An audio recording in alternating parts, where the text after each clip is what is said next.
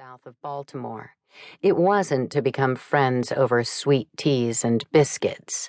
But never in a million years would I have guessed what greeted me when I opened that file. Dozens and dozens of photographs, each one dated and timed, of a naked Maria and Chelsea.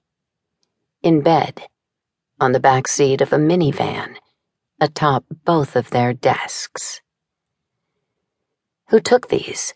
I said, flipping through them. Judging by the low resolution and awkward angles, I was placing my money on a hidden camera, and an inexpensive one. Maria shook her head. "Doesn't matter. They're real. There's a DVD in there, too, with about 20 different videos." I pushed everything back into the file and closed the cover. Maria was well above legal age, probably somewhere in her mid to late 20s. That didn't mean, however, that Chelsea Vogel wasn't a predator, or that the affair wouldn't be one hell of a story and a byline. But still, if this story hit, Maria needed to know what she was in for. "What do you think your family will say when they open up their morning newspaper and see these?" Her chin went up. "There's no one to see it. The only family I had left died last year." "Your friends, then? Do any of them know you're sleeping with your female boss?" "I don't..." She glanced down at the table, then lifted her gaze to mine, clinging to it like maple syrup, thick and sticky. "I just moved here from Detroit. The people here aren't exactly friendly." I took this to mean she hadn't made very many friends yet. I gestured to the envelope between us. "So, what's this about then?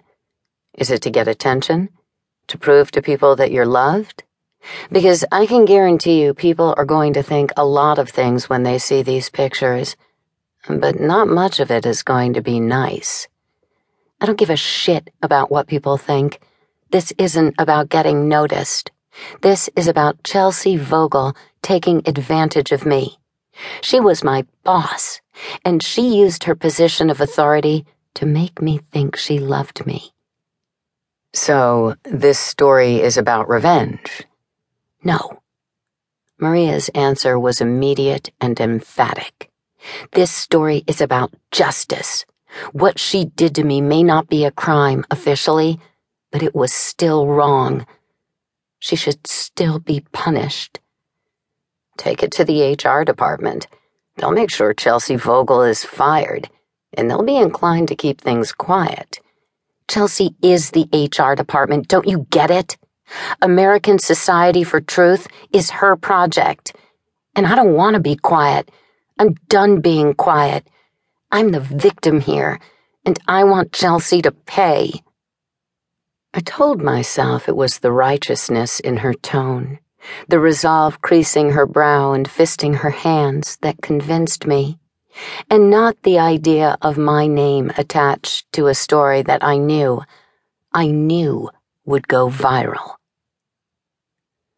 "I'll do what I can to protect your identity, but you need to be aware that there is a very real probability it'll get out, and when it does, every single second of your life will be altered.